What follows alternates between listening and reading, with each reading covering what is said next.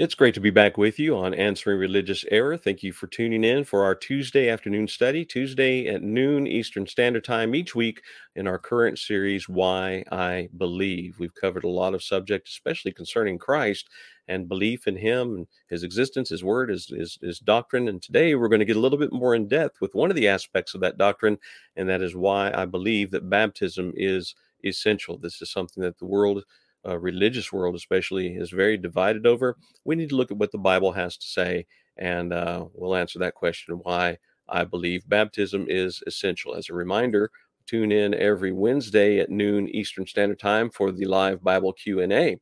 If you have questions or comments, maybe it's about this program or just another offhanded question, you are welcome to send that question in to questions@answeringreligiouserror.com.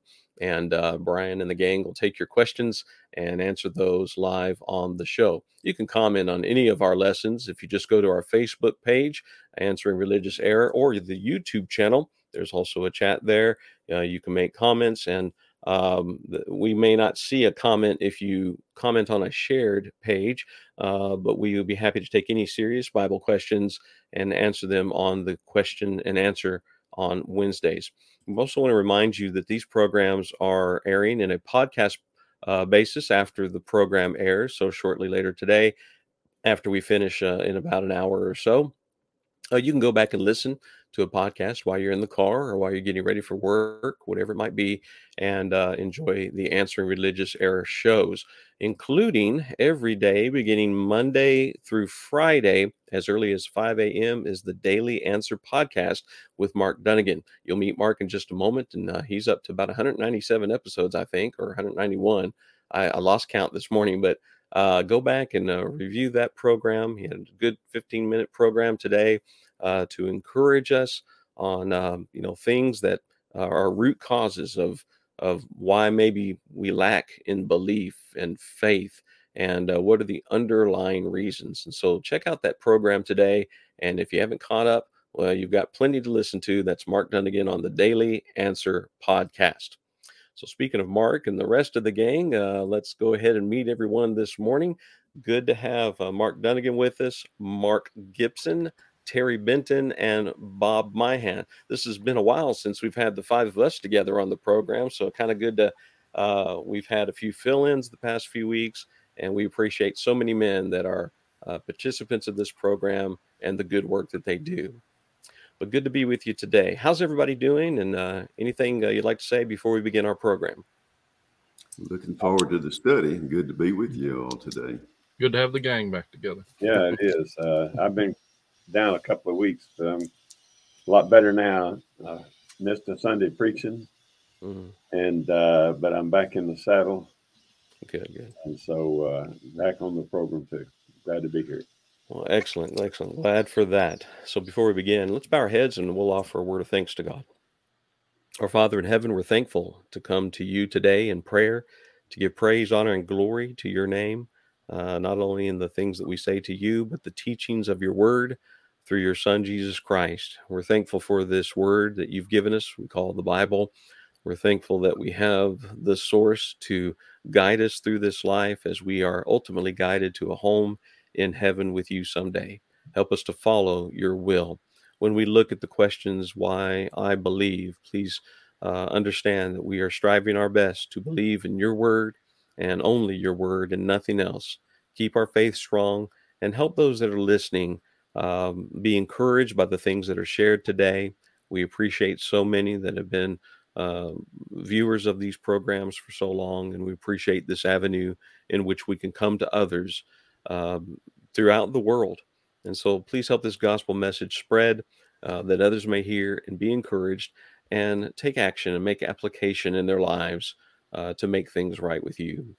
We're thankful for these men and their wisdom as they will share with us today in regard to a very important subject. And we appreciate so much the simplicity of your word, that we can understand it as easily as it's written, as easily as it was preached. We're thankful for the health of all involved. We're thankful for Bob's health and bringing him back to us. So please keep us in your care. Help us to praise your name in all that we do. In Christ's name we pray. Amen. Amen. Again, good to be with you all. We're going to turn the study over to Mark. Good to see you this morning. It is. It is good to be here. It's a reunion show. It's the reunion. It's here we are right after Memorial Day. Hopefully, you guys had a great Memorial Day. I know we did. Right now, up in Saratoga, upstate New York, one of the epic battles of the Revolutionary War, where the American forces fought back a British invasion. I'm not sure if it's the only. I'll have to check into something, but on our travels, Cindy and I have seen a lot of this last 2 months, Chris, as we came and saw you and saw Terry. Man, we've seen a lot of American history from Yorktown, Jamestown, Williamsburg, Roanoke Island with the Lost Colony, Kitty Hawk with the Wright brothers, and up to Gettysburg, which is a sobering, reflective experience, the cost of our freedom that we have today.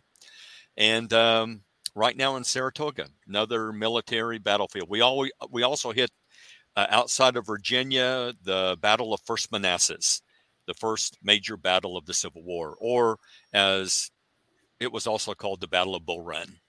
And so but let's go to pressing matters. Let's go to more matters of eternity. And so let's go to our first question that we have here, Chris. We want to talk about baptism. Mark 16:16, for many of you, maybe you've talked to your friends and neighbors about it, and he that believeth and is baptized shall be saved. And a number of people are going to argue with that and say, no, that's not what it means. It doesn't mean that baptism is essential to salvation. And so it sure looks like the verse means that to me. But my question is, the apostles, after Jesus left this earth, and as they preached the gospel, how did they interpret Mark 16:16? Gentlemen, your thoughts. Let me begin by just observing this, that when they're talking about baptism, we're talking about immersion in water. That's what baptism is. And when Jesus says he that believes and is baptized, what he means is he that believes and is immersed, and he's talking about in water, shall be saved. Now that sounds odd, but I want us to remember this, that on one occasion in 2 Kings 5, Naaman was a leper. And God says through the prophet, he says, you go down to the Jordan and dip yourself in the water. And once he did that, he was cleansed. Now the water didn't do it. It was his faith in what God had commanded. So I think in a similar way, you can look in Acts chapter 2, and Peter is going to do what Jesus said in Mark 16:16. He preaches the gospel. They were cut to the heart. They said, what shall we do? And Peter said, repent and be baptized, one of you, in the name of Jesus Christ for the remission of sins. Now, baptism requires much water. John chapter 3, verse 23 says John baptized because there was much water. When you go into the section of the Bible that's after Mark 16:16, after the Great Commission, did they carry that on? And you see in Acts chapter 8 that Philip taught the eunuch, and they came to some water, and he says, here's water. What hinders me from being baptized? You see, Philip taught him about Jesus. And Jesus said, he that believes and is baptized will be saved. So Philip understood, I've got to carry out what Jesus said in Mark 16:16. And the eunuch understood that requires water then. So he says, well, what hinders me? Here's water. What hinders me from being baptized? Because he understood that he that believes and is baptized will be saved. He understood that. And Philip understood that. And the 3,000 people on the day of Pentecost understood that. But I'm wondering today, why is it that people don't understand that anymore? It's like it's become so mysterious and so deep that you have to have somebody that supposedly knows Greek. And they can see behind the translations that we have. Every translation says the same thing. And so it's not a problem of the Hebrew or the Greek saying something different than the translator said, well, this is what it means in English. It means the same thing. And the 3,000 understood that on the day of Pentecost. And Philip and the eunuch understood that in Acts chapter 8. In fact, Paul himself waited 3 days. He believed in Jesus, but in Acts chapter 9, and according to his report on that in Acts 22:16, he understood that even though I'm praying to Jesus, even though I'm sorry, even though I believe in Jesus, Ananias says, well, what are you waiting for? Get up and be baptized and wash away your sins. So that's how they interpreted Mark 16:16. So I don't know how people manage to trick themselves and deceive themselves into thinking there's some other explanation. No, baptism can't be essential. But the apostles thought it was. And I've just introduced a few of the verses that show that to be the case. Any other thoughts anybody has on that?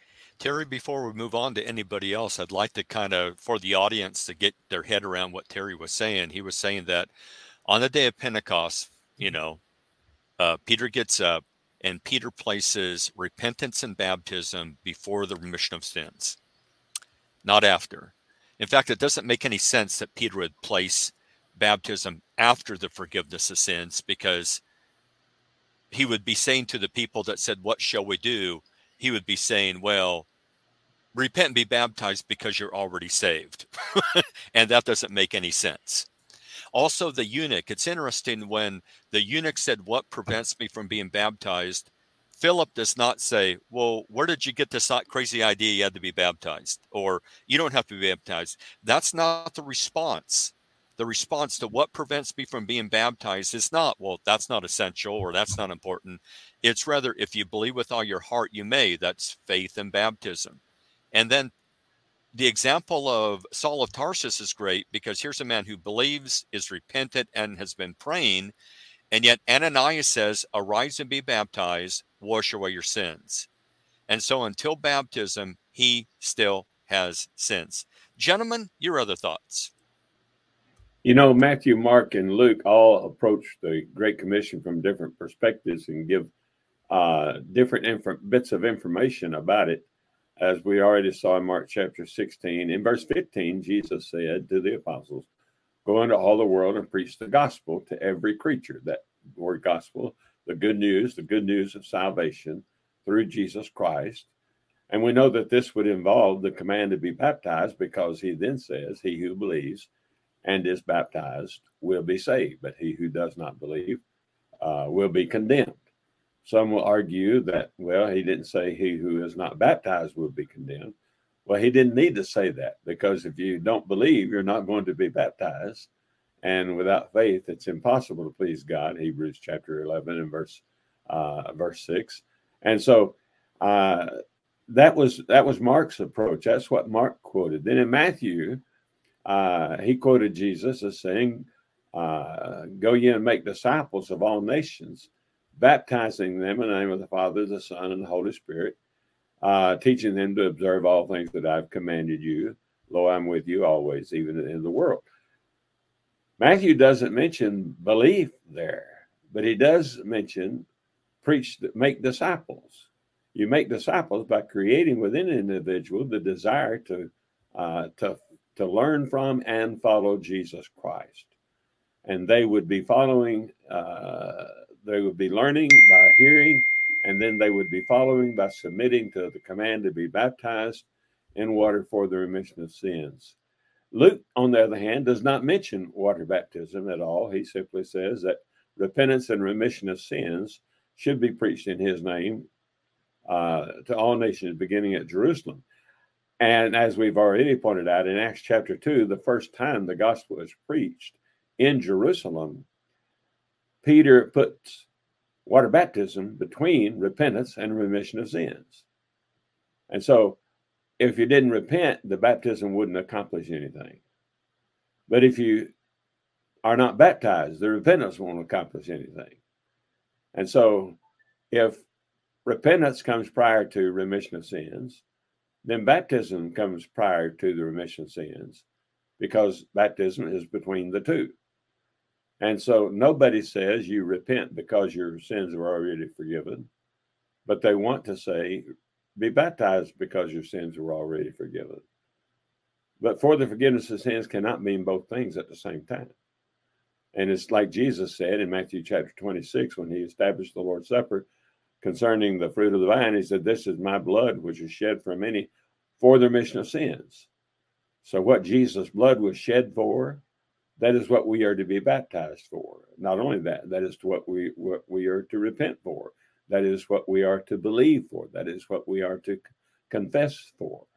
And in Acts chapter 8, mentioned by both Terry and Mark, Philip hadn't said anything about water baptism as far as the text is concerned. He simply preached to the eunuch Jesus. But that must have involved something about baptism, because it created within the eunuch's heart the desire to be baptized. What hinders me from being baptized? And again, Peter didn't say, "What do you mean? Where did you get the idea?" Well, he got the idea from what Peter had preached. And so he wanted to follow Jesus Christ. And so he wanted to submit to baptism. And so the apostles interpreted Mark 16:16 as a teaching that baptism was essential to salvation. And we see that in the first gospel sermon. We see that in the preaching of Philip, who sat at the apostles' feet in Acts chapter 8, both to those in the city of Samaria and to the Ethiopian eunuch. And we see Paul doing the same thing in his epistles. He refers to water baptism as something that they had already submitted to, but that had resulted in their forgiveness. And we'll talk about some of those other passages here in a little bit. But I don't see any way around it that we've got to interpret the passage the way the apostles did, because they taught the will of God. They were inspired by the Holy Spirit. And so they didn't have to guess at it. They were told by the Holy Spirit what Jesus meant. Well, the theme for the study today is why I believe baptism is essential for forgiveness of sins, essential for salvation. The word essential means necessary, absolutely necessary, not optional. And that's very much a key in many, many debates that took place in years past between gospel preachers and denominational preachers. That word was part of the proposition, whether it was essential or not. And that's the key of what we're dealing with here. And the apostles, as has been mentioned by Terry and Mark and Bob, interpreted it as being essential. Jesus said, "He that believeth and is baptized," a coordinating conjunction, putting together two equal things. If belief is essential, baptism is essential to be saved. And I'll mention one other example in the book of Acts that I don't think has been brought up unless I missed it, and that's the Philippian jailer in chapter 16, wherein he asked in verse 30, "Sirs, what must I do to be saved?" Well, he didn't know apparently too much about the matter, other than he'd heard Silas and Paul singing. He knew these men were evangelists, preachers. He had almost killed himself before Paul stopped him from doing that, and he wanted to know more about what he needed to do to be right and good and to be able to be like these men. And Paul and Silas told him in verse 31, "Believe on the Lord Jesus Christ, and you will be saved, you and your household." And that's a true statement. Now, many people will stop there, but a study of what belief and faith is in the New Testament tells us that faith always involves response to any command, any condition that God has given. That's what faith is all about. It's always obedient. It's always responds. And sure enough, when you read the next verse, "Then they spoke the word of the Lord to him and to all who were in his house." That was necessary for them to believe. They needed to hear. Faith comes by hearing, and hearing the word of God, Romans 10:17. So in order to believe on the Lord Jesus Christ, they needed to speak the word of the Lord to him. And then, sort of like with the Ethiopian eunuch, we know from what it says in the next verse that baptism was a part of that word. He took them the same hour of the night, washed their stripes, and immediately he and all his family were baptized. So part of the preaching of the necessary to believe involved responding to be baptized. We know that that's the case. And so we don't stop at verse 31. We read the entire context, and that's what we see. And you notice immediately they were baptized, which means they understood it was necessary. They understood it was essential. They understood this wasn't optional. We can wait till tomorrow. We can wait till next week. Maybe we don't even have to do it at all. A lot of folks think that way today, but that's not the way they were thinking and interpreting it in the New Testament. So that's just another example. Mark, great comments. And so as we kind of wrap this particular section up a little bit, Jesus places baptism before salvation in Mark 16:16. In the account of Matthew's account, it's part of making disciples. So if you're not baptized, you're not a disciple. Acts 2, repentance and baptism are placed before remission of sins. And in Acts chapter 8, baptism is part of preaching Jesus. And it's presented as essential because a eunuch is saying, exclamation point, what hinders me? And he was baptized right there. The chariot was stopped. The same is true with the Philippian jailer immediately. The same is true with the Corinthians, Acts chapter 18, verse 8. And then Saul of Tarsus, who believes, is repentant, and has been praying for a number of days, is told to arise, be baptized to wash away his sins. And then when Paul writes his letters, Paul makes it very clear that baptism is essential. In Ephesians 4, verses 4 through 6, it's one baptism, and it's just as important as one God, one faith, one Lord, etc. Chris, any thoughts before we go to our next question? Well, I'll share a couple things that some of our viewers have quoted on, and was Naaman, I believe the word might be cleansed, before he dipped 7 times in the Jordan, or at the point of his obedience. Was he healed by works or by the grace of God? Likewise, apply the same thoughts to baptism. Of course, one thing we certainly don't do is we don't divide works and the grace of God as two separate things. They all work together. And certainly Naaman, even though he struggled with that belief aspect, he obeyed God. And that's one of the things I love about Mark 16:16. It's so simple to obey. Using the example of Jesus, for example, he was baptized according to the baptism of repentance under John, of course. But why? What did Jesus need to repent of? And but he obeyed the Father. He obeyed the Father in all that he did. And so Naaman's a good example there, different kind of scenario, but the same expectations from God. And even Naaman comes up with various options. And of course, Terry introduced us to that thought just a moment ago, which I think sparked the question. So appreciate that. And then we have someone else who asked to please explain John 3, and I think she means verse 5.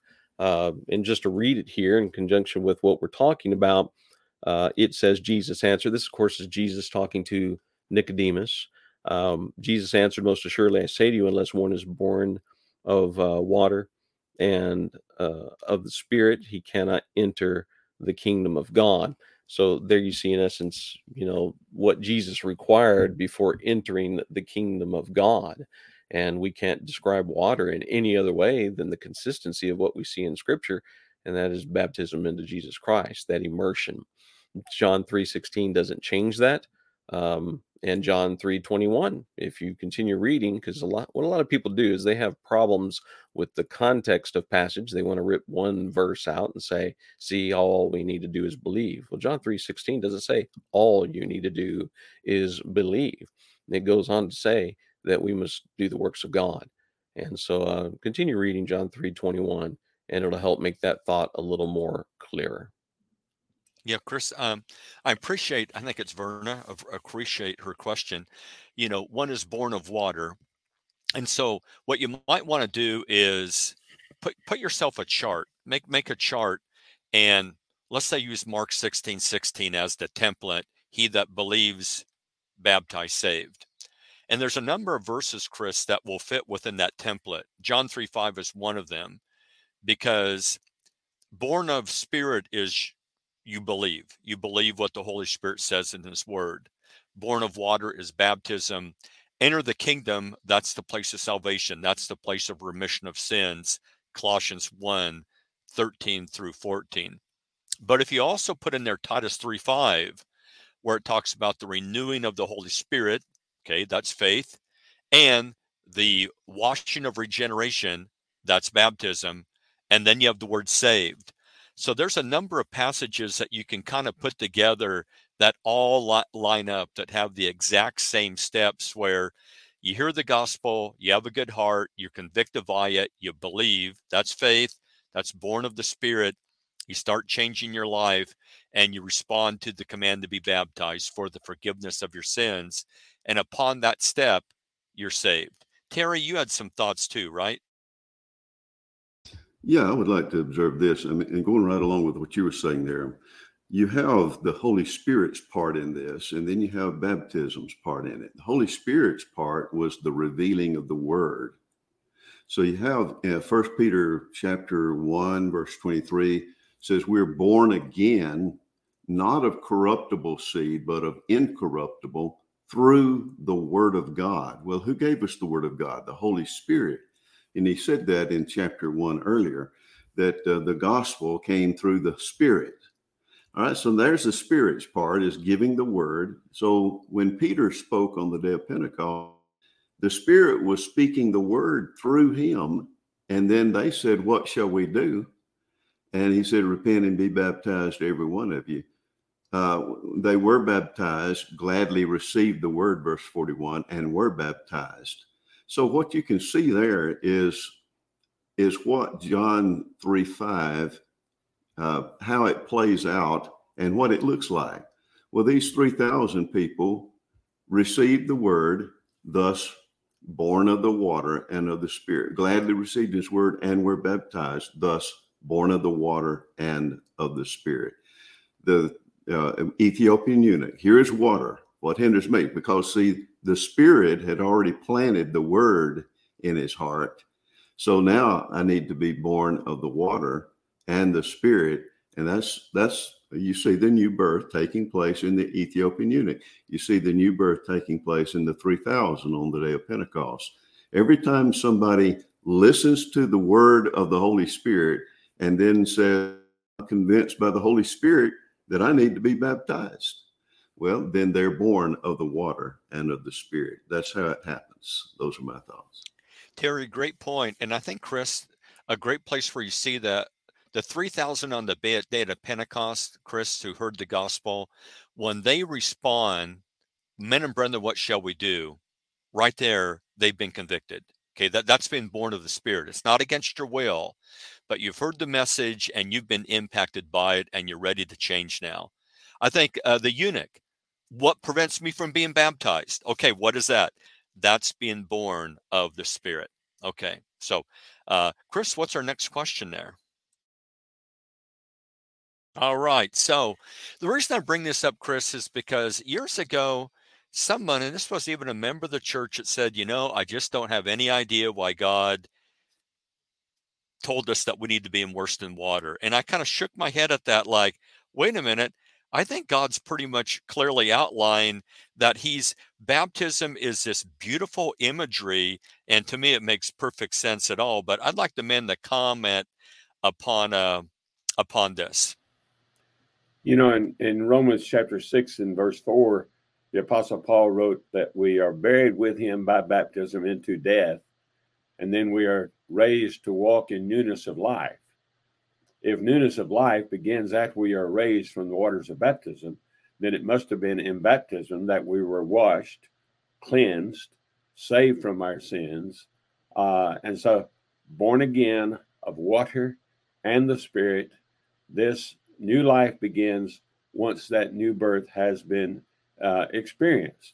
In 2 Corinthians 5:17, if you're in Christ, you're a new creation. How do you get into Christ? Galatians 3:27, as many of us as were baptized into Christ, put on Christ. You're baptized into a right relationship with Christ. That's when you put him on. That's when you become a new creature, new creation. And if God was completely arbitrary, that would be fine with me. But he designated a water baptism as that point wherein we demonstrate fully and finally our faith through an act of submission. We submit to God, to Jesus Christ, and of course to the one who baptizes us, allowing our bodies to be buried in water, and then we experience what the writer of Hebrews in Hebrews 10:22 calls having our bodies washed with pure water, or what Paul says to Titus, the washing of regeneration, the renewing of our Holy Spirit. There are so many figures of washing in the New Testament. It's hard to imagine that they would have nothing to do with water baptism. Excellent point. Terry, I think you're muted. Yeah, okay. Unmuted now. On why? I wonder, this is what we mentioned a while ago when we talked about Naaman, the leper, back in 2 Kings. He didn't understand why. Why, God, did you tell me?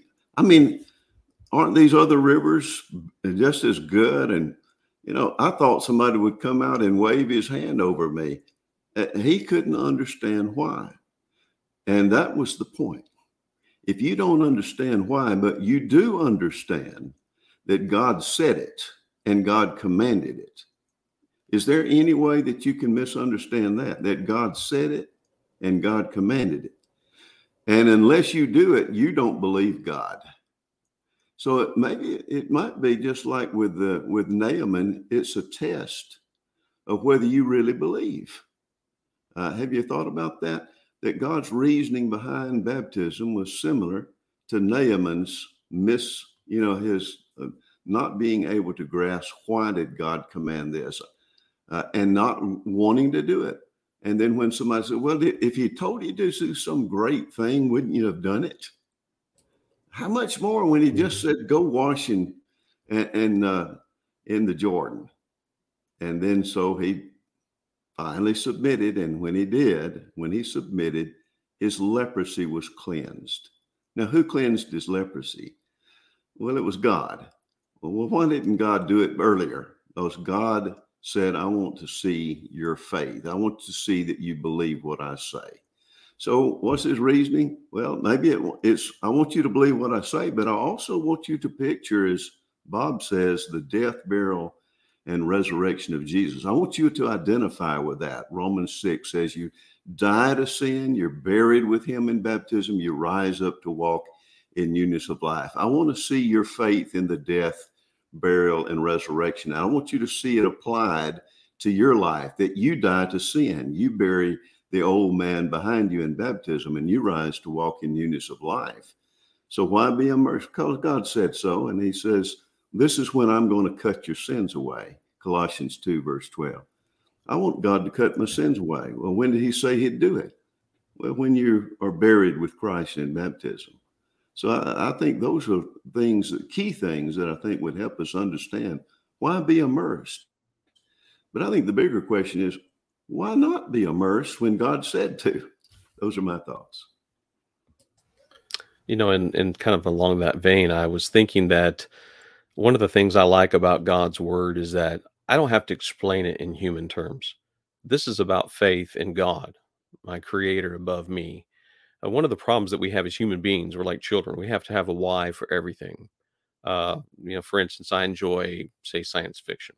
I like the movies and things like that. Get into some discussions with people online about them. And one of the things they always come back with is, well, how does a ship fly in space? How come there's no noise in space? What about fire from an engine? It's fiction. It's science fiction. You have to put it in the vein in which it is, in which the story is told. It doesn't have to make sense. Now, God's word is not fiction. God's commands are not fiction.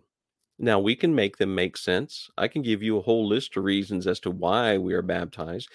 It's the command that God gave us to put us into the kingdom, to put us into Christ, grants us remission of sins. It obeys the commands of the Lord, as I mentioned Jesus following that command a few moments ago. It gives us a reason to rejoice. It forgives us from our sins, cleansed by his blood. I'm just kind of reading a list here of things I've compiled of baptism, as Acts 2:41 says, adds us to the church. It does for us everything that we wanted anyway. Why are you trying to take a backdoor philosophy or a human philosophy to say, well, this is why I believe in God. This is why I'm going to go to church. This is why I'm going to do this. This is why I'm going to be baptized. Whereas in Acts chapter 2:38, in one day, in one moment of time, these people were cut to the heart because they had just been accused of murdering their Savior. Have you ever thought about that? That the first Christians, aside from the apostles and those that were with them, the first Christians were the murderers of Jesus Christ. And that was what they were primarily looking to be cleansed of.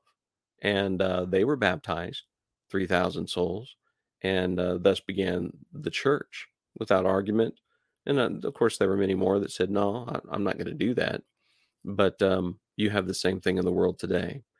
So it makes sense if we have faith in God, trust in Him and His will, and He wants to see an act of obedience from us.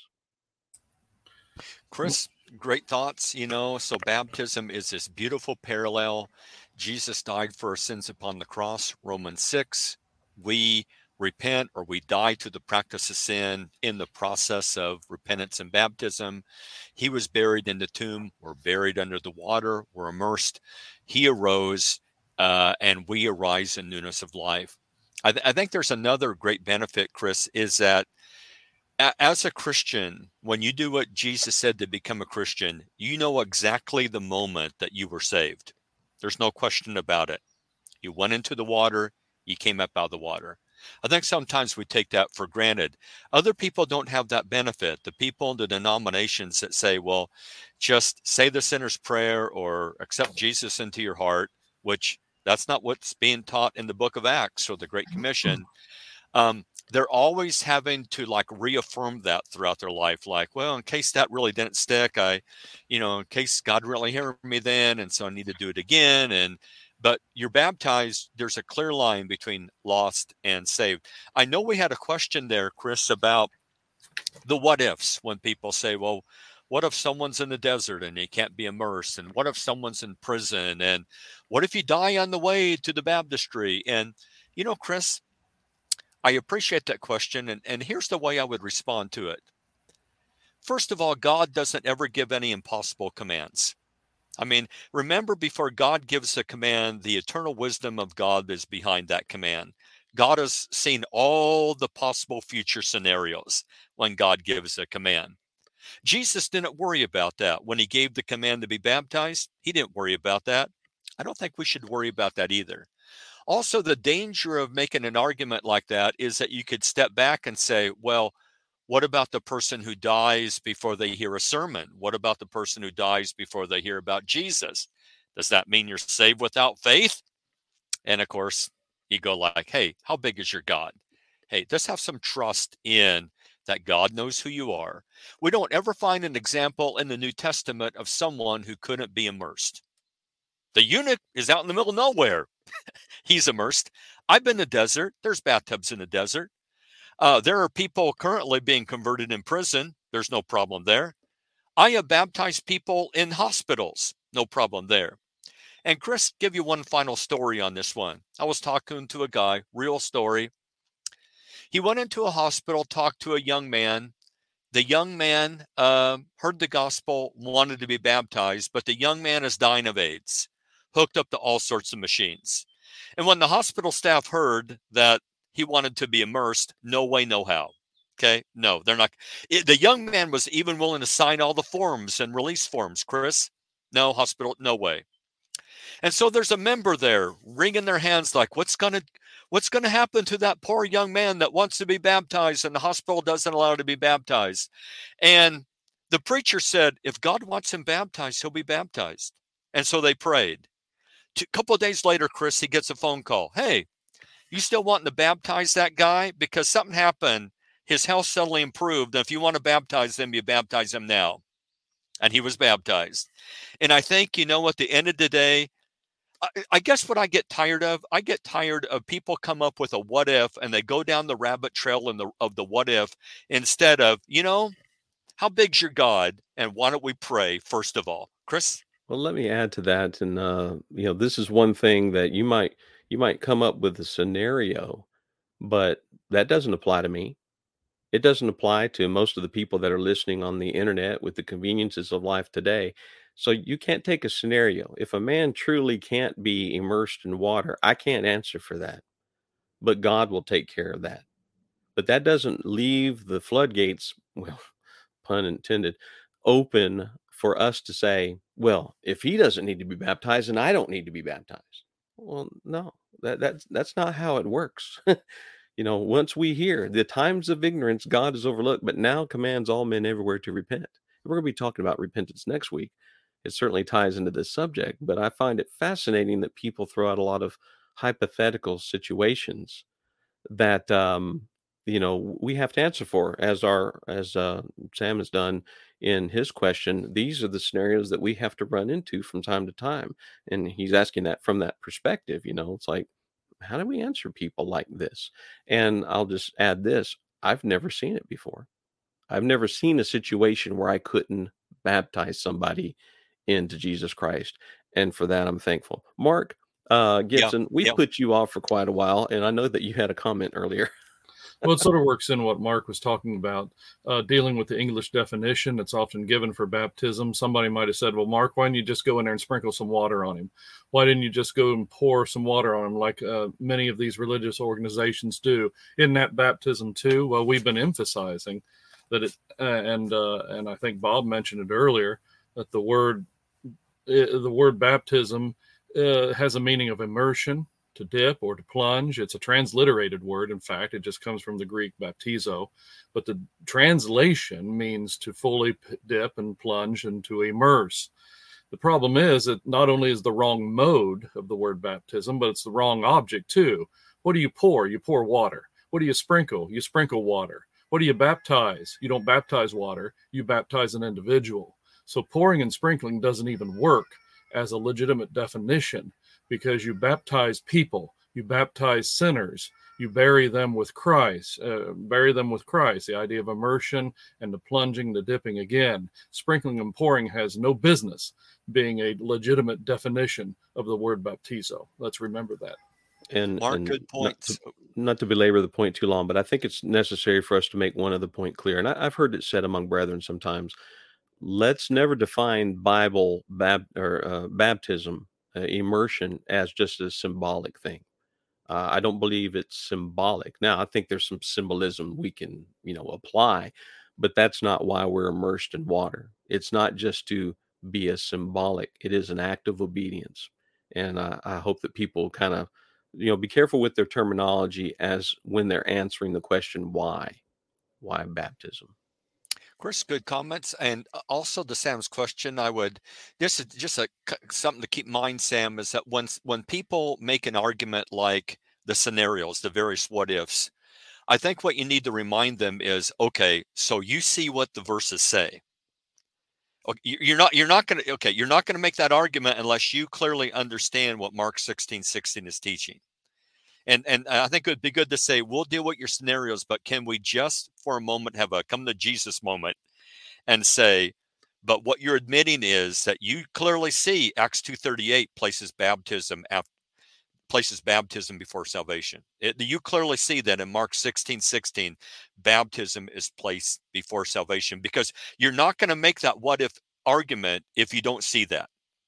You see that. Okay, so that's just admit you see that. So right now you have a crisis of that you don't trust the Lord who gave the command.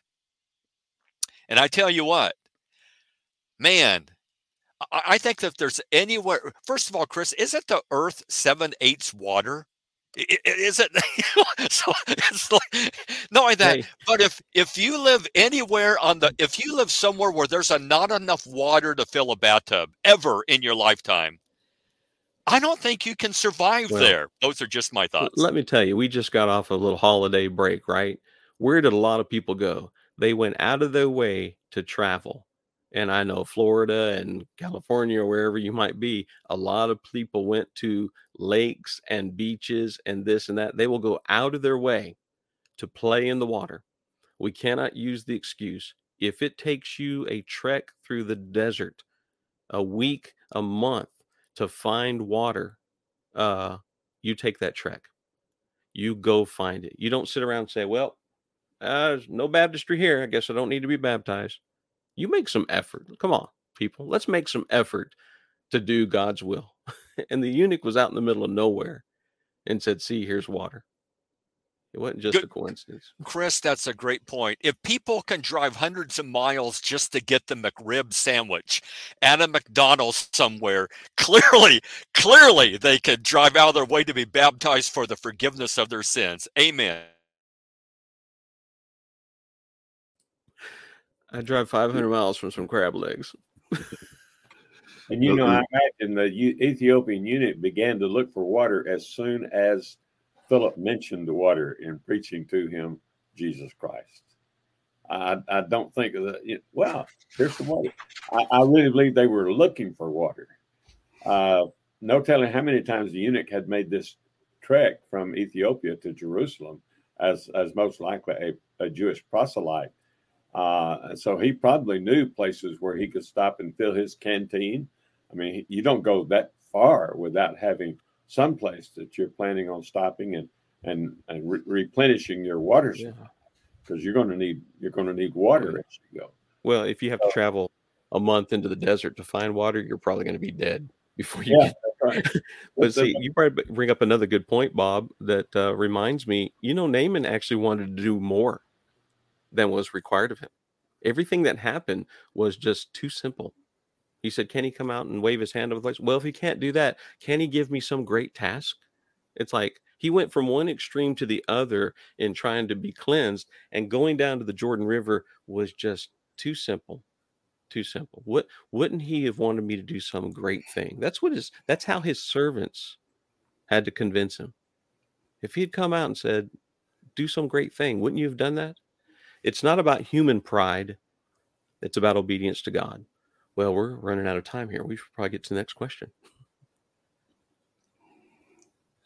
Let me observe something right quick here. When you start throwing out these little scenarios, well, what about if a person is telling you about Jesus and telling you that Jesus was God, but he didn't tell you that he came in the flesh?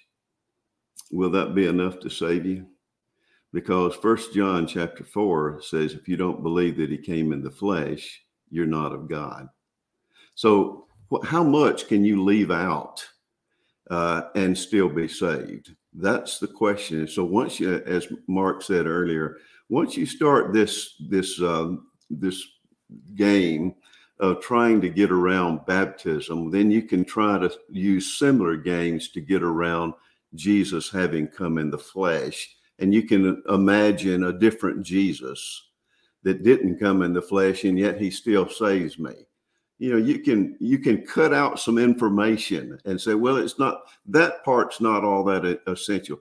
Well, how much have you got to know? And how much work does it take to know that? Because that leads right into the next question about faith and work. So let's go into that.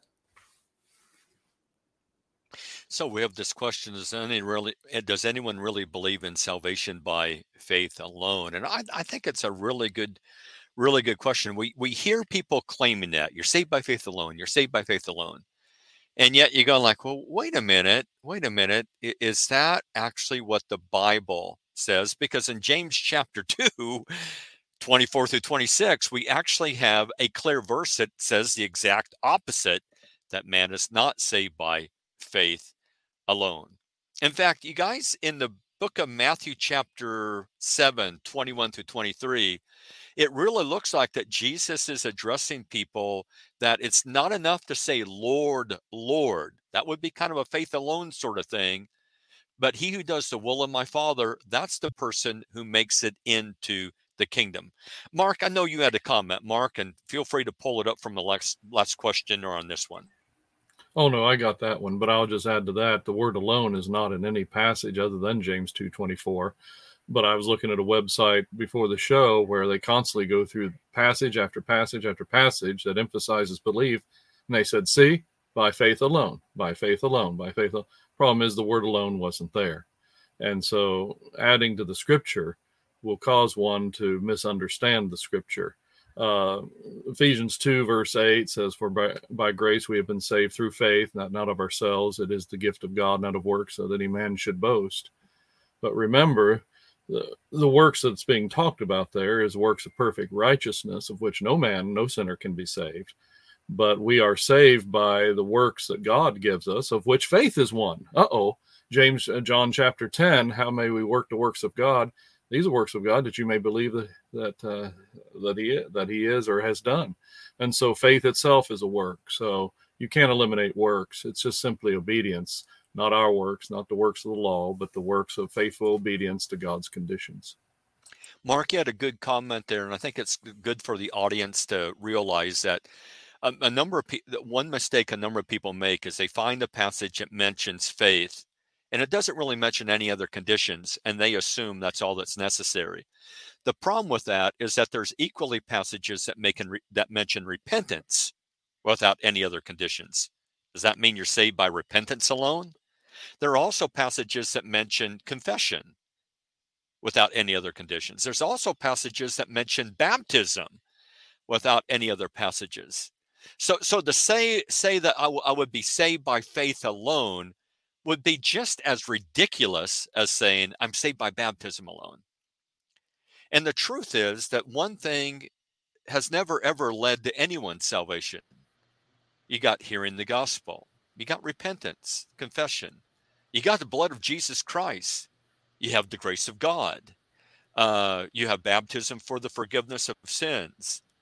The idea that one thing, just one thing, is part of your salvation doesn't make any sense at all when all these other passages are mentioning all these other conditions on both man's side and also things God has done for us, because true salvation by faith alone would exclude God's grace and the blood of Jesus Christ.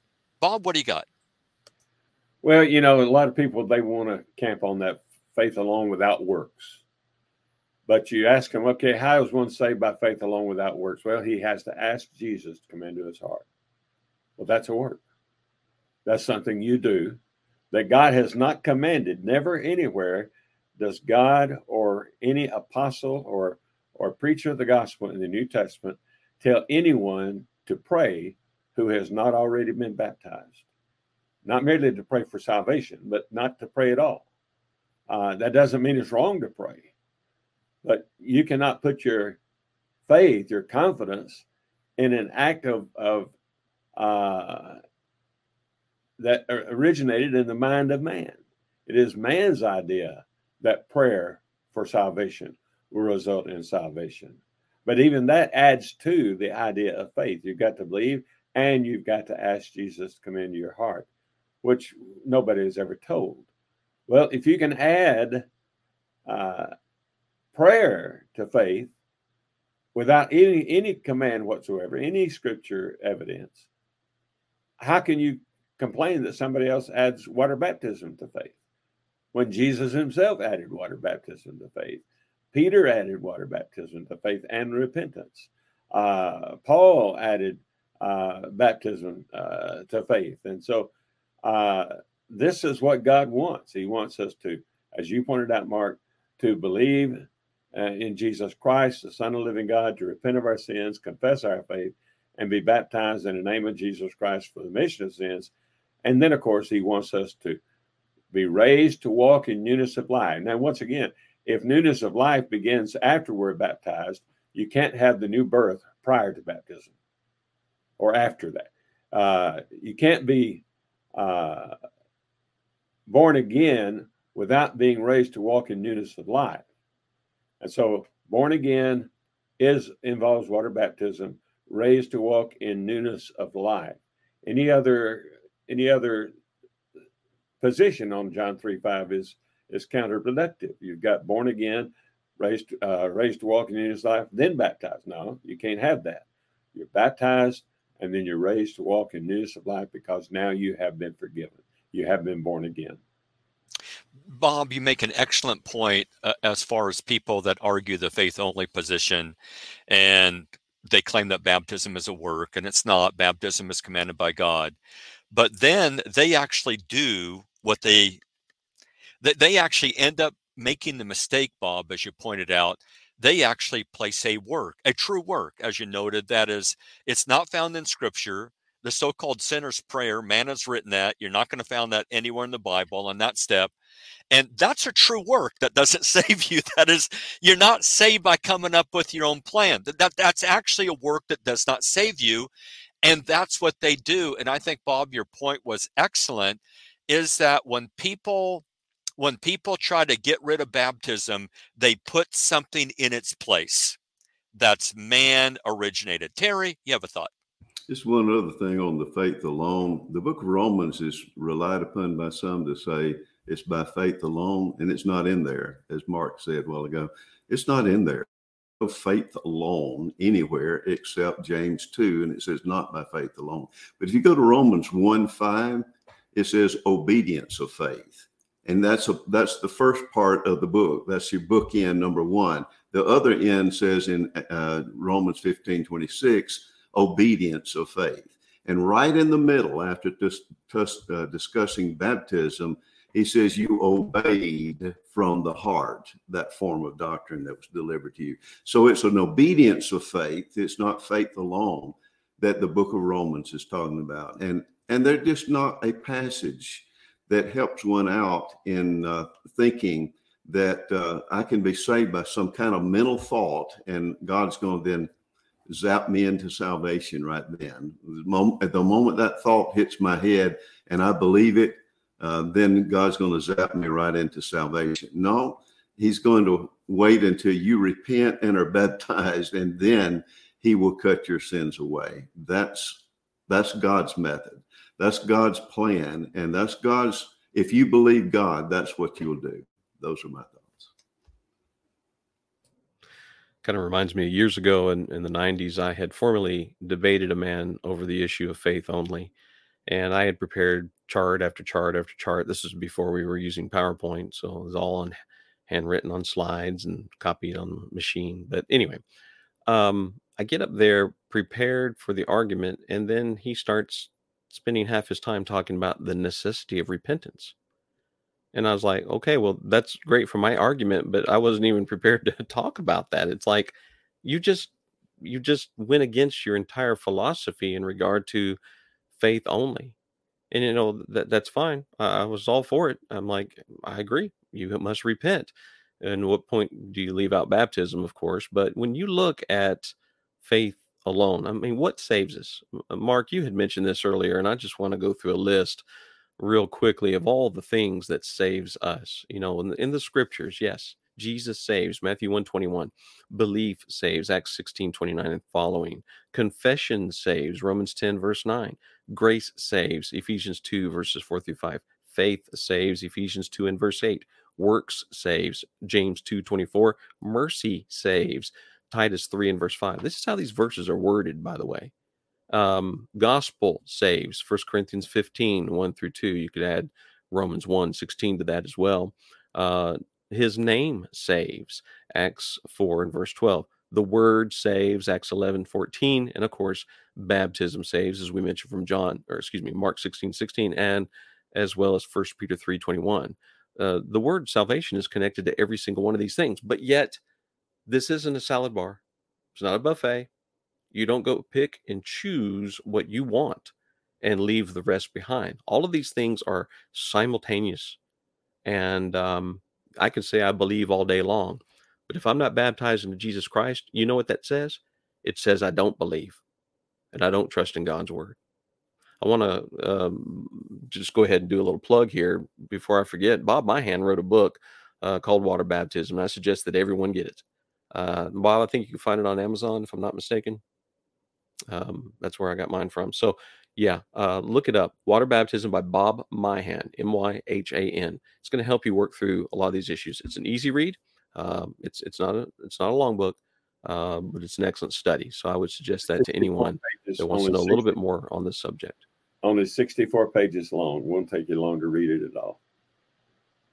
It'll take you a long time to study through it, write in it, search your scriptures. It'll be a good study for you. Granted, there are probably a lot of things that we have not been able to cover in our study today. We're about out of time. Mark, any last thoughts before we leave? Great study, gentlemen. Thanks for being available. Thanks to the audience. Thanks for the people that wrote in questions and comments. Lord willing, if I have a good internet tomorrow, I'll be on the Wednesday Eastern noon live Bible Q&A. And so right now I'm going to sign off from, I want to say Sarasota. It's not Sarasota, Saratoga, New York. Gentlemen, great to be on the show today. Hopefully I will see some of you tomorrow as well. And keep us in your prayers. Take care, Mark. Absolutely. Mhm. Good to be with you all. Have a great rest of the day. Yeah. As Mark had said, please join them for the live Bible Q&A tomorrow. And if you have any questions about this study, or no, we've had some other comments and questions that were posted today that we have not had an opportunity to get to, but we appreciate you watching and listening and commenting.